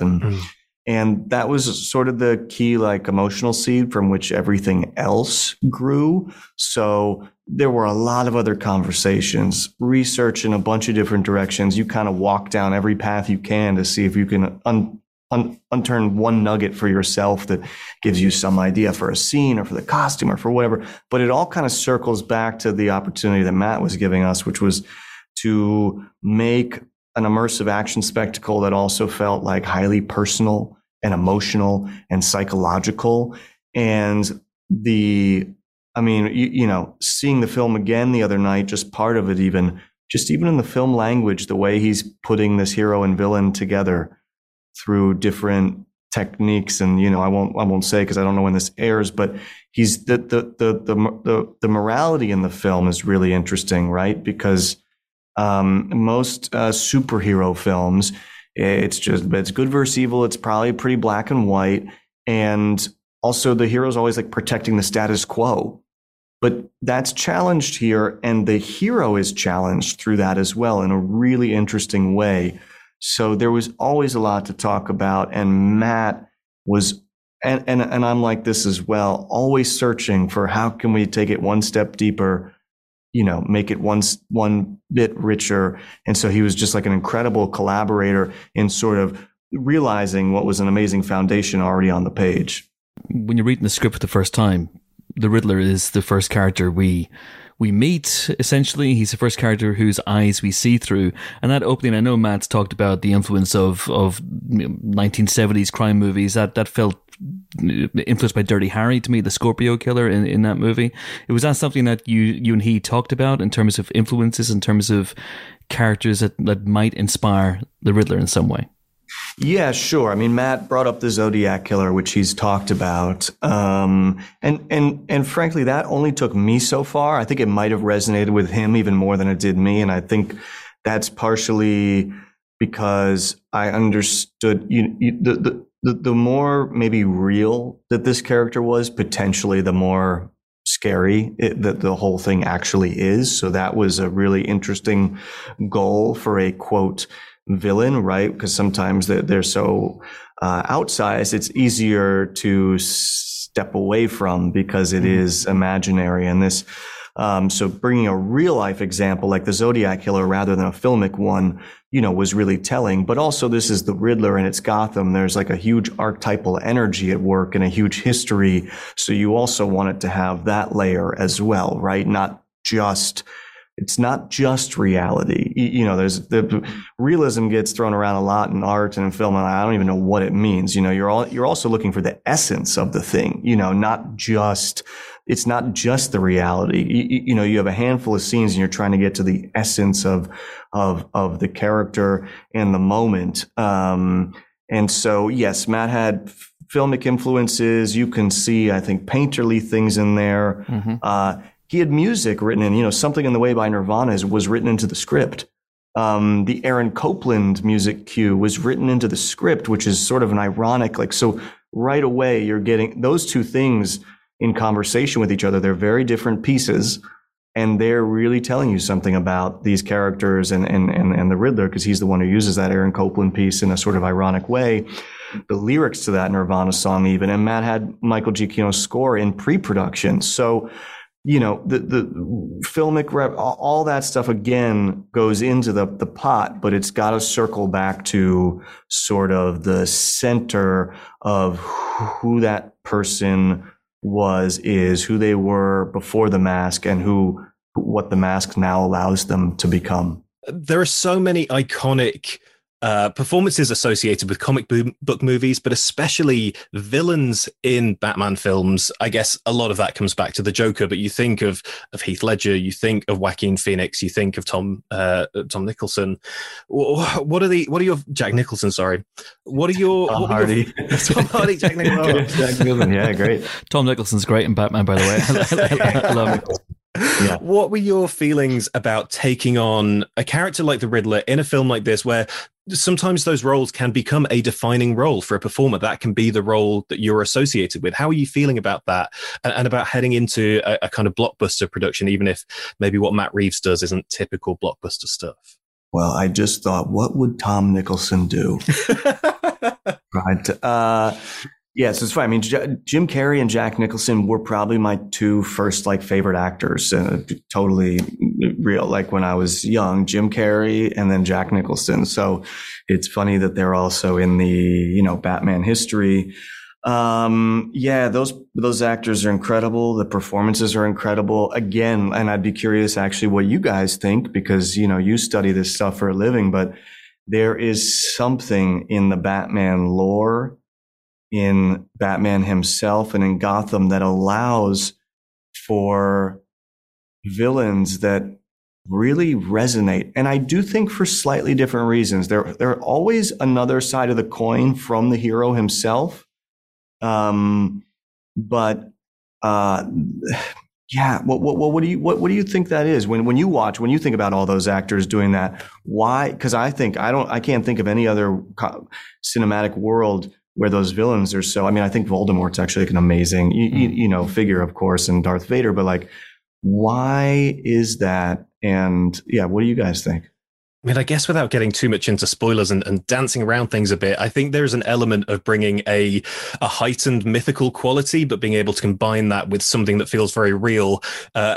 Specifically to avoid spoilers for this film, it goes to certain places that feel very real right now in the final act, especially concerning your character. But at the same time, it is playing in this heightened realm, in this heightened place. So having an actor being able to maybe play into that slightly heightened register, but in a way that feels connected to our reality, for me, that's maybe what that combination is. Well, that was definitely the goal, so that's great. I mean, and I think we even talked about that before. It's like the Zodiac Killer, but then there's this archetypal energy at work, and you have to kind of synthesize that all together. And again, the opportunity here to differentiate, not that I was thinking much about the other villains, but of course, those are performances that that are indelible in my mind too, right? And so, okay, how can I just let this be its own thing, right? And not be in the shadow of anything. And I think the contact that Matt was making with reality, whether it was through a real life serial killer or through, he wrote this 5 years ago, but through what he was feeling in the world, this sort of energy out there in the culture and how that's reflected in Gotham. And I think that ultimately the most terrifying thing in this film is potentially that contact with reality for this villain. I mean, if you look at the filmmakers that you've worked with over your career, it's a truly insane list. Bong Joon-ho, Paul Thomas Anderson, Kelly Reichardt, the Daniels, my God, Swiss Army Man, Denis Villeneuve, Ryan Johnson, Steve McQueen, Paolo Sorrentino. Now you've added Matt Reeves to the list. And if we look at what's coming next for you, a certain Steven Spielberg on The Fabelmans, which, as far as we know, is a sort of fictionalized version of Spielberg's own upbringing, and you're playing a father figure. What can you tell us about that role and about your experience of having worked with Spielberg over these last couple of months? I believe I heard Steven on the Empire Pod once, did I not? You did indeed, You did. Yeah. Yeah. I listened to his interview when him and I were meeting probably about that. I think I'm still, frankly, processing. It might take me years that somebody like Steven asked me to play a version of his father. It is a somewhat autobiographical film. Steven and Tony Kushner wrote it together. And the films that Steven's a credited writer on are some of my very favorites of his. So that was even just, I remember page 1 of the script, seeing his name there as a writer, along with Tony Kushner, who I think is one of the greatest writers there is. It was a really special experience. It's a little early to talk about, but I think I will cherish that one for some time. Yeah. Have you ever played a character before where it's so closely aligned to the filmmaker's own life and experiences? I've had a couple close calls, so to speak, where there's some intimate or personal element. I don't think anything. This was a truly singular experience in terms of what was sort of at stake for all of us because of how much we love and admire Steven and him sort of going back to his roots in some way. Fantastic. Well, we can't wait to see it when it arrives many months down the line. But for now, The Batman is astonishing. You're fantastic in it. Congratulations on the film, and thank you so much for your time. It's been lovely to speak to you. Go find the best screen you can because it's the Batman's worth it. And let us know if you find that Riddler hot chocolate. Cafe Nero, they're around London. They're everywhere. They could have done like a Riddler absinthe or something more, No, it's in the film. We got to do the question mark cocoa. Yeah. Do you think anybody thinks that that's hot chocolate? I mean, it's clearly a cappuccino, guys. Yeah, it has to be. I mean, it's got the question mark is the chocolate sprinkles, the best bit. Yeah. I would love to see a mass coffee chain sell absinthe as part of their tie-in. That would be one hell of a thing. Amazing. Paul Dano, it's been a pleasure. Thanks so much. All right. Thank you, guys. Thank you. Cheers. Okay, so that was Paul Dano, and now it is time for the reviews section of the show, and there's only one place to start, really. It's the big film that's out this week. It is The Batman, Matt Reeves' take on Bruce Wayne, aka the Caped Crusader, aka the Dark Knight. And you think, it's actually only been 5 minutes since we had a Batman movie. It's actually been 10 years since we had a dedicated Batman movie, which was The Dark Knight Rises back in 2012. And yes, we have had Ben Affleck as Batman in Batman vs. Superman, Dawn of Justice, and Justice League since then. And we've obviously had Will Arnett as Lego Batman, but not an actual dedicated Batman movie. So it has been a little while. Is it different enough to justify its existence? And is it any good? Benjamin. Different enough? Sort of. Mostly, yeah. Any good? Big yeah. Very good. The thing that stressed me out was the other day I realised, I was like, it's not been that long since Batman Begins. The distance between Batman Begins and The Batman is longer than the distance between Tim Burton's Batman and Batman Begins. What is that? Is it? Burton's Batman was 89. Batman Begins was 2005, so that's 16 years. 2005 to 2022, 17 years. That's true. Oh, I feel so old. Wild, isn't it? We are, James. So yeah, even though it feels like we've recently had a kind of beginning-ish of Batman movie, this is Matt Reeves' sort of ground-up take. It is not a Batman Year 1, it is a Batman Year 2.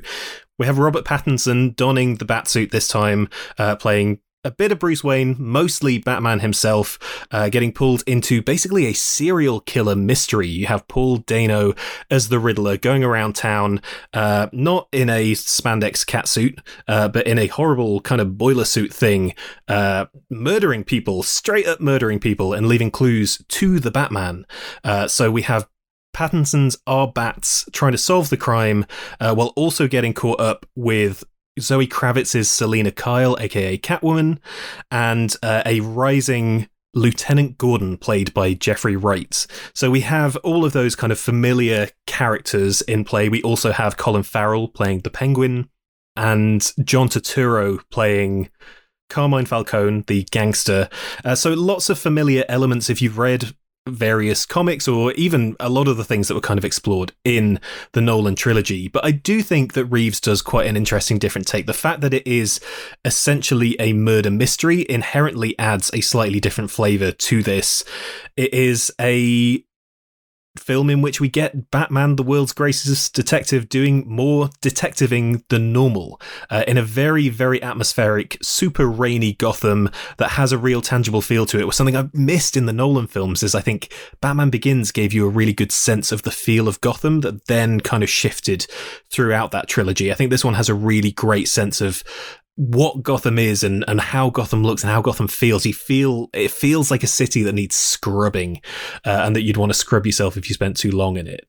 The thing that really caught me about this film, it's very, very long. It's 3 hours long, and this isn't, hey, it's like, 2 hours 30, and we're going to say, it's 3 hours. No, it's literally 3 hours long, which is a long, long time. But for me, the first 2 hours or so, I found really, really engrossing. And I think a big part of that is the approach that Reeves takes. As I said, it's a lot of Batman. It's a lot of solving these kind of crimes and these riddles left by Paul Dano's Riddler. And the way the film is shot and the way it's edited, it has a sort of glacial quality to it, but also it has a sense of heft and weight. And in a similar way to Dune, for me, it had that thing of it's kind of moving slowly, but always pushing forward and kind of drawing you along with it. And I think the way that it's edited, the thing that stood out to me is that scenes in the Batman sort of don't begin or end. They all kind of hand over to one another. It's not like you've got a scene of them looking in a crime scene and then you've cut and it's daytime and you've got Bruce Wayne off doing a thing. It kind of just pulls you slowly through from scene to scene, to place, to character in a way that is kind of hypnotic. And even though it is really long, I think for a lot of the film, it really holds your attention and really kind of gives you an atmosphere to kind of get lost in, to soak up in this version of Gotham that feels very tangible and very believable. And even though it moves kind of slowly, there is a lot of great action stuff in this. I mean, within a 3-hour runtime, you're getting maybe less action than you'd expect from a previous Batman incarnation. But you get some great stuff here. There's a Batmobile chase sequence, which Matt Reeves has previously said is kind of inspired by Christine. His take on the Batmobile is like, it's this hell car that will chase you down covered in flames. And you get some really great shots of that. The Batman fighting stuff is really, really great and has an extra sense of snappiness and choreography that doesn't feel too neat, but it reminded me a lot of the Batman Arkham games, the way that Batman feels like just a fucking tank who will like drop in the middle of a bunch of enemies and kind of take them all down. It really kind of soaked in some of the atmosphere of those games, which I liked in a big way, without kind of doing, I mean, I just called him a tank, but not in the sense that he was in the Snyder films, literally in that big kind of metal suit.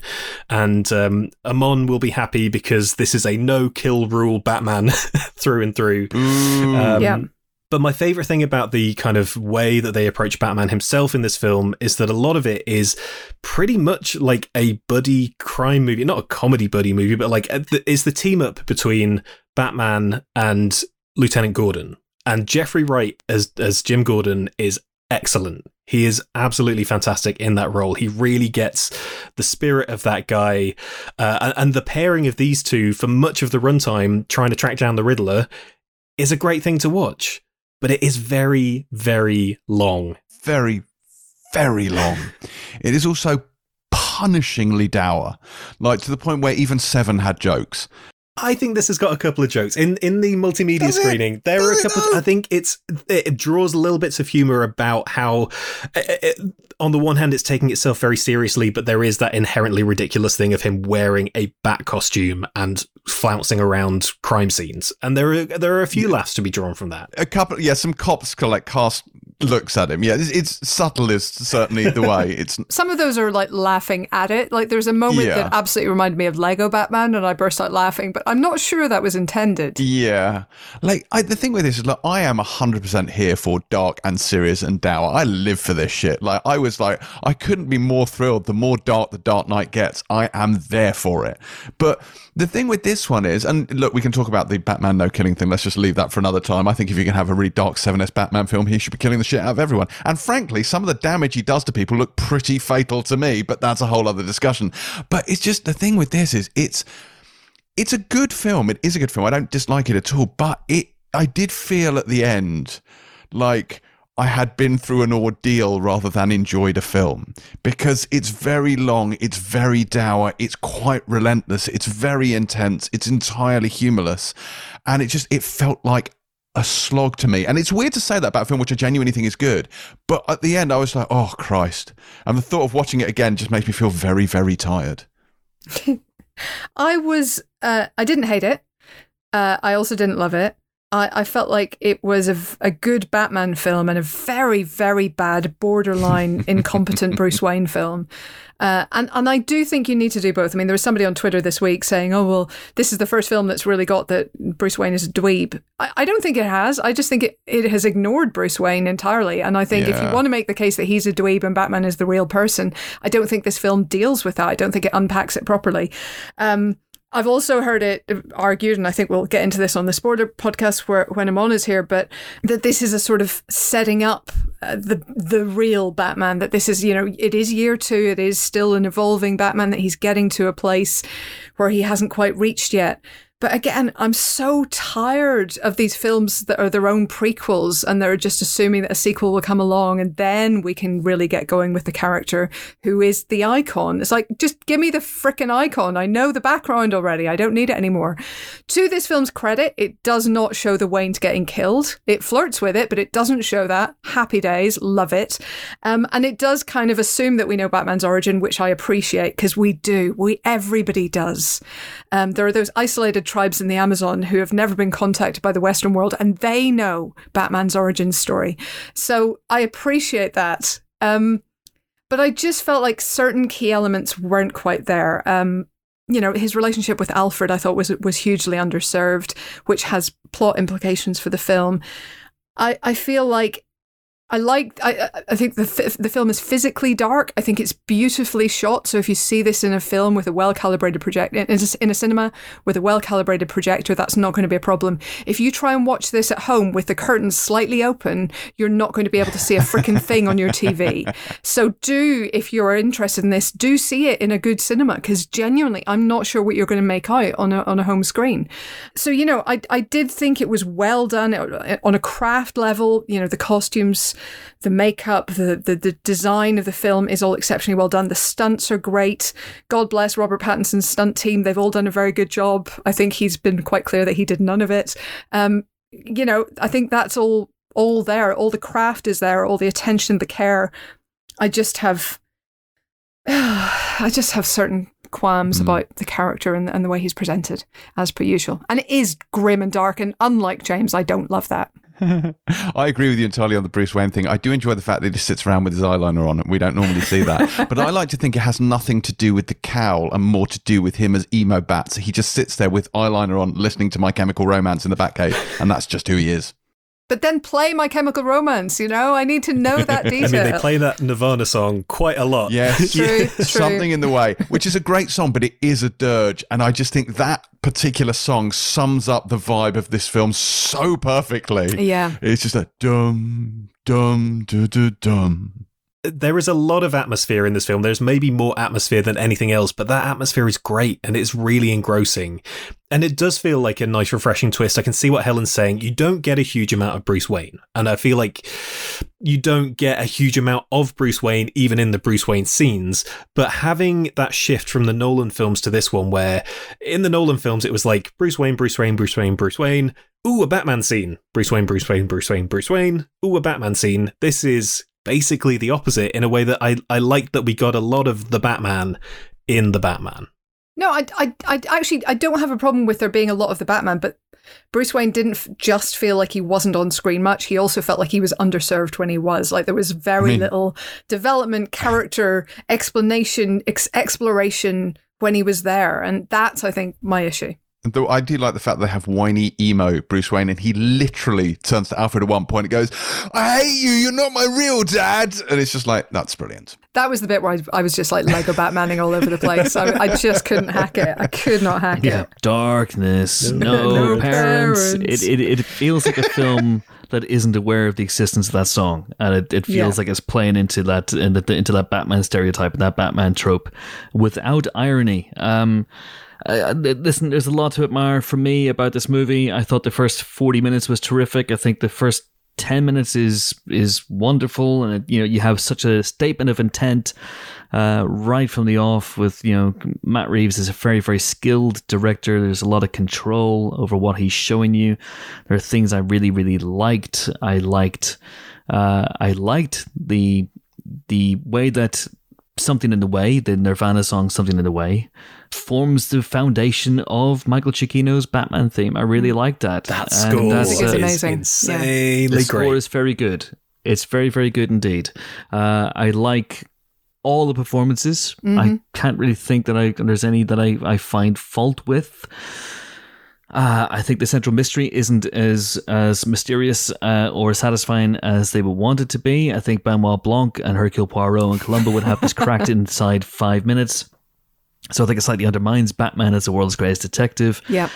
Yeah, it's interesting. Like, you have Colin Farrell as a penguin who is not penguin-like in any way, shape, or form, and could just be a generic goon from a Scorsese New York mobster thriller, which I thought was interesting. There's nothing penguin-y about that guy at all, but he's great, and he is perhaps the film's brightest spark. And when he's on screen, you're like, oh, this is a guy who is having fun. Zoe Kravitz is having fun, but fun is not something I think the audience will have a lot during this movie, and I felt a little bit pulverized by it by the end. 7, for all that it is dark and it is drenched in rain, and it has, obviously one of the all-time gut punch endings, 7 is all about William Somerset's humanity. And it goes out of its way to show you moments where that humanity peeks through in the shafts of light in the darkness of his universe. Those conversations he has in the cafe with Gwyneth Paltrow's character, for example. And yes, a large part of it is, ultimately about the dark, ironic joke of the universe that takes the light away and it's got a really dark ending. But it does emphasize humanity. I don't think this does. It just felt really suffocating to me. I don't know, though. Again, not to get into spoilers, but where this goes in the final reel, I thought it had a nice conclusion for Batman himself. There was also stuff towards the end of the film that felt genuinely quite scary to me in a way that I don't really know how I feel about it right now, but I'm quite happy to not know how I feel about that, and for that to just sit and maybe to look back in 10 years and go, was this the right way of portraying certain things? Does that feel like it's capturing a moment that I don't think it maybe was intended to capture when it was first written? Or does it feel like it's doing a disservice to the reality of that? But there was stuff at the end that I felt pleasantly conflicted about. And I liked the ultimate conclusion that it drew for our kind of central character. I have issues with the ultimate conclusion for the central character, which I'm sure we will get into on the spoiler special. But I know some people are very much with you on that. But I think I'm with Chris on this. I think the relentless gloom is a bit of a problem. And I would have liked a little bit more Pattinson, because I feel like there are moments where you can see him coming through and him giving that little bit of weirdness to both characters, because it is freaking weird to dress up as a bat and fight crime. And I think that he gets that and has a real understanding of that. And when he kind of played that a little bit and allowed that to seep in a bit, I think it worked really, really well. But I think you're right that there's an element of humanity that he clearly feels. There are moments where you can see both Bruce Wayne and Batman relating to someone else, connecting with someone else's experience. I'm avoiding spoilers, but there's a real kind of, like, he's clearly experiencing sympathy or empathy in those moments, but you kind of wanted him to show that in some small way in an action, and the film doesn't allow him to do that. And I think that's one of the things I was most missing here, was just a little bit of a twitch in the direction of his own humanity. And yes, point of the film, we get there at the end, but I don't think we get there in the right way. So yeah, close, but not quite. Ultimately, for me, it goes back to the question I asked Ben right at the beginning of this review. If you remember that, it was a good 4 hours ago, and it was, is it different enough to justify its existence? And for me, I don't think it is. I think this is very much retreading old ground, and it doesn't feel as different as Nolan's take, even though they were kind of texturally and tonally at times they were in the same universe. Nolan's take is very different from Burton's take, and I'm not sure that Reeves' take is so different from Nolan's take to justify this. I felt that there were moments that were pure Nolan and moments that were pure Snyder, actually, as well. And I kind of wanted, as you say, something just completely fresh. I feel like now that we've Nolanized Batman, I almost don't feel like there's a way back for me with that character. Like, I like that grounded, gritty iteration of the character, as you know.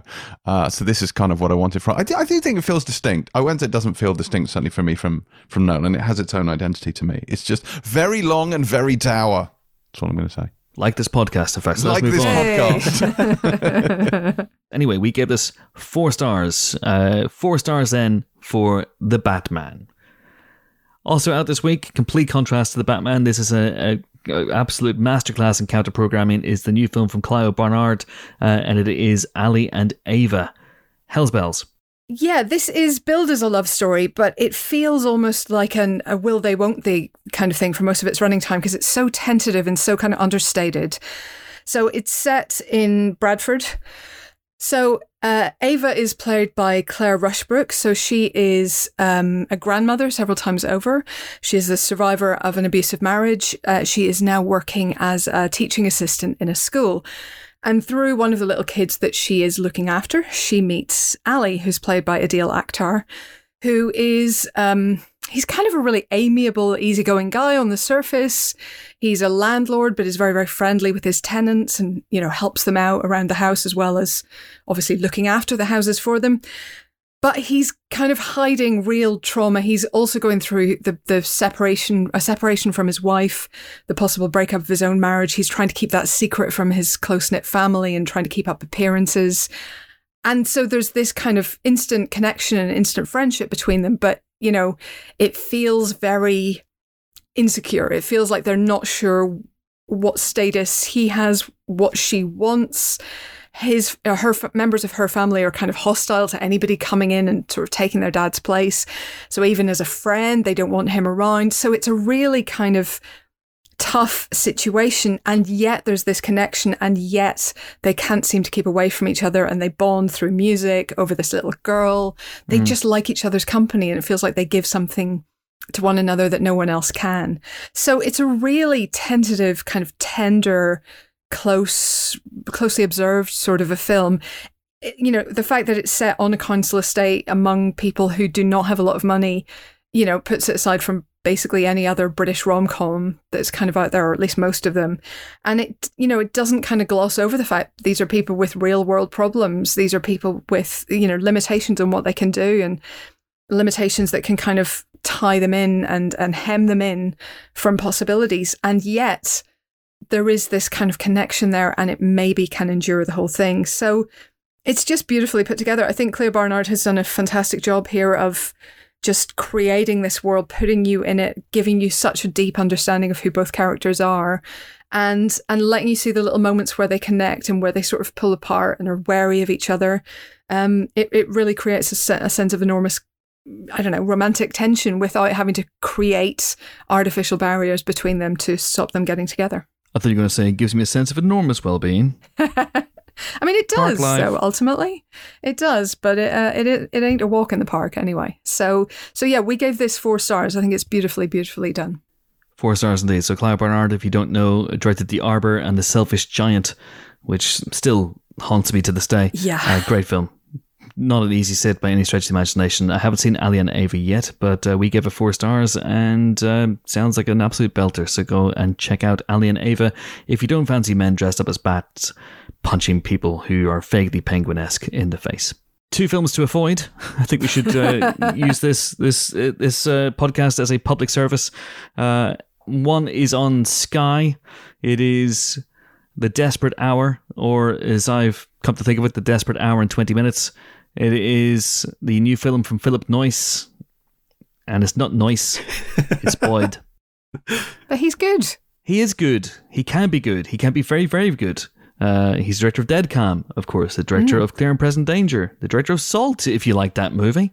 I did. But this is not his finest hour and 20 minutes. This stars Naomi Watts as a mother whose husband has passed away in a car accident, and as the first anniversary of his death approaches, she goes for a run. And as she goes for this very, very long run, she finds that her son may or may not be involved in a school shooting, and she tries desperately to use her phone skills to somehow get to the bottom of the situation. It means well. It's not very good. It's basically watching Naomi Watts out of breath for an hour. I don't think we have an official review of this yet. I'd give it 2 stars. It really was not satisfying in any way, shape, or form. Speaking of not satisfying in any way, shape, or form, we have a Medea Homecoming.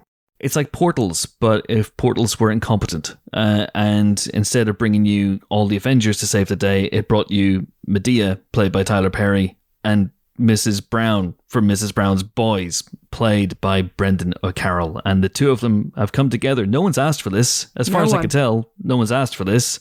No, I certainly didn't. It was unbelievably terrible. I have seen some Medea stuff before. I can't say I've seen all, I think 12 of her films. But I just was unprepared for how forced the humour was here throughout.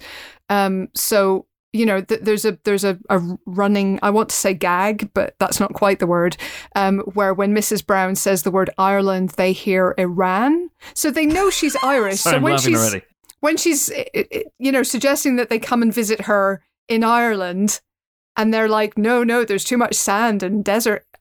I'm sorry. Are you, I know that accents are a thing, but also I cannot figure that out. It's just very bad. The idea is that their 2 families are united when respective great nephews are about to graduate from college, and so they've been brought together by these great nephews to attend this graduation. It should be a happy time, but wouldn't you know it, family secrets come out, and Medea has to offer advice to get everyone through it while Mrs. Brown does whatever she does. It was very bad.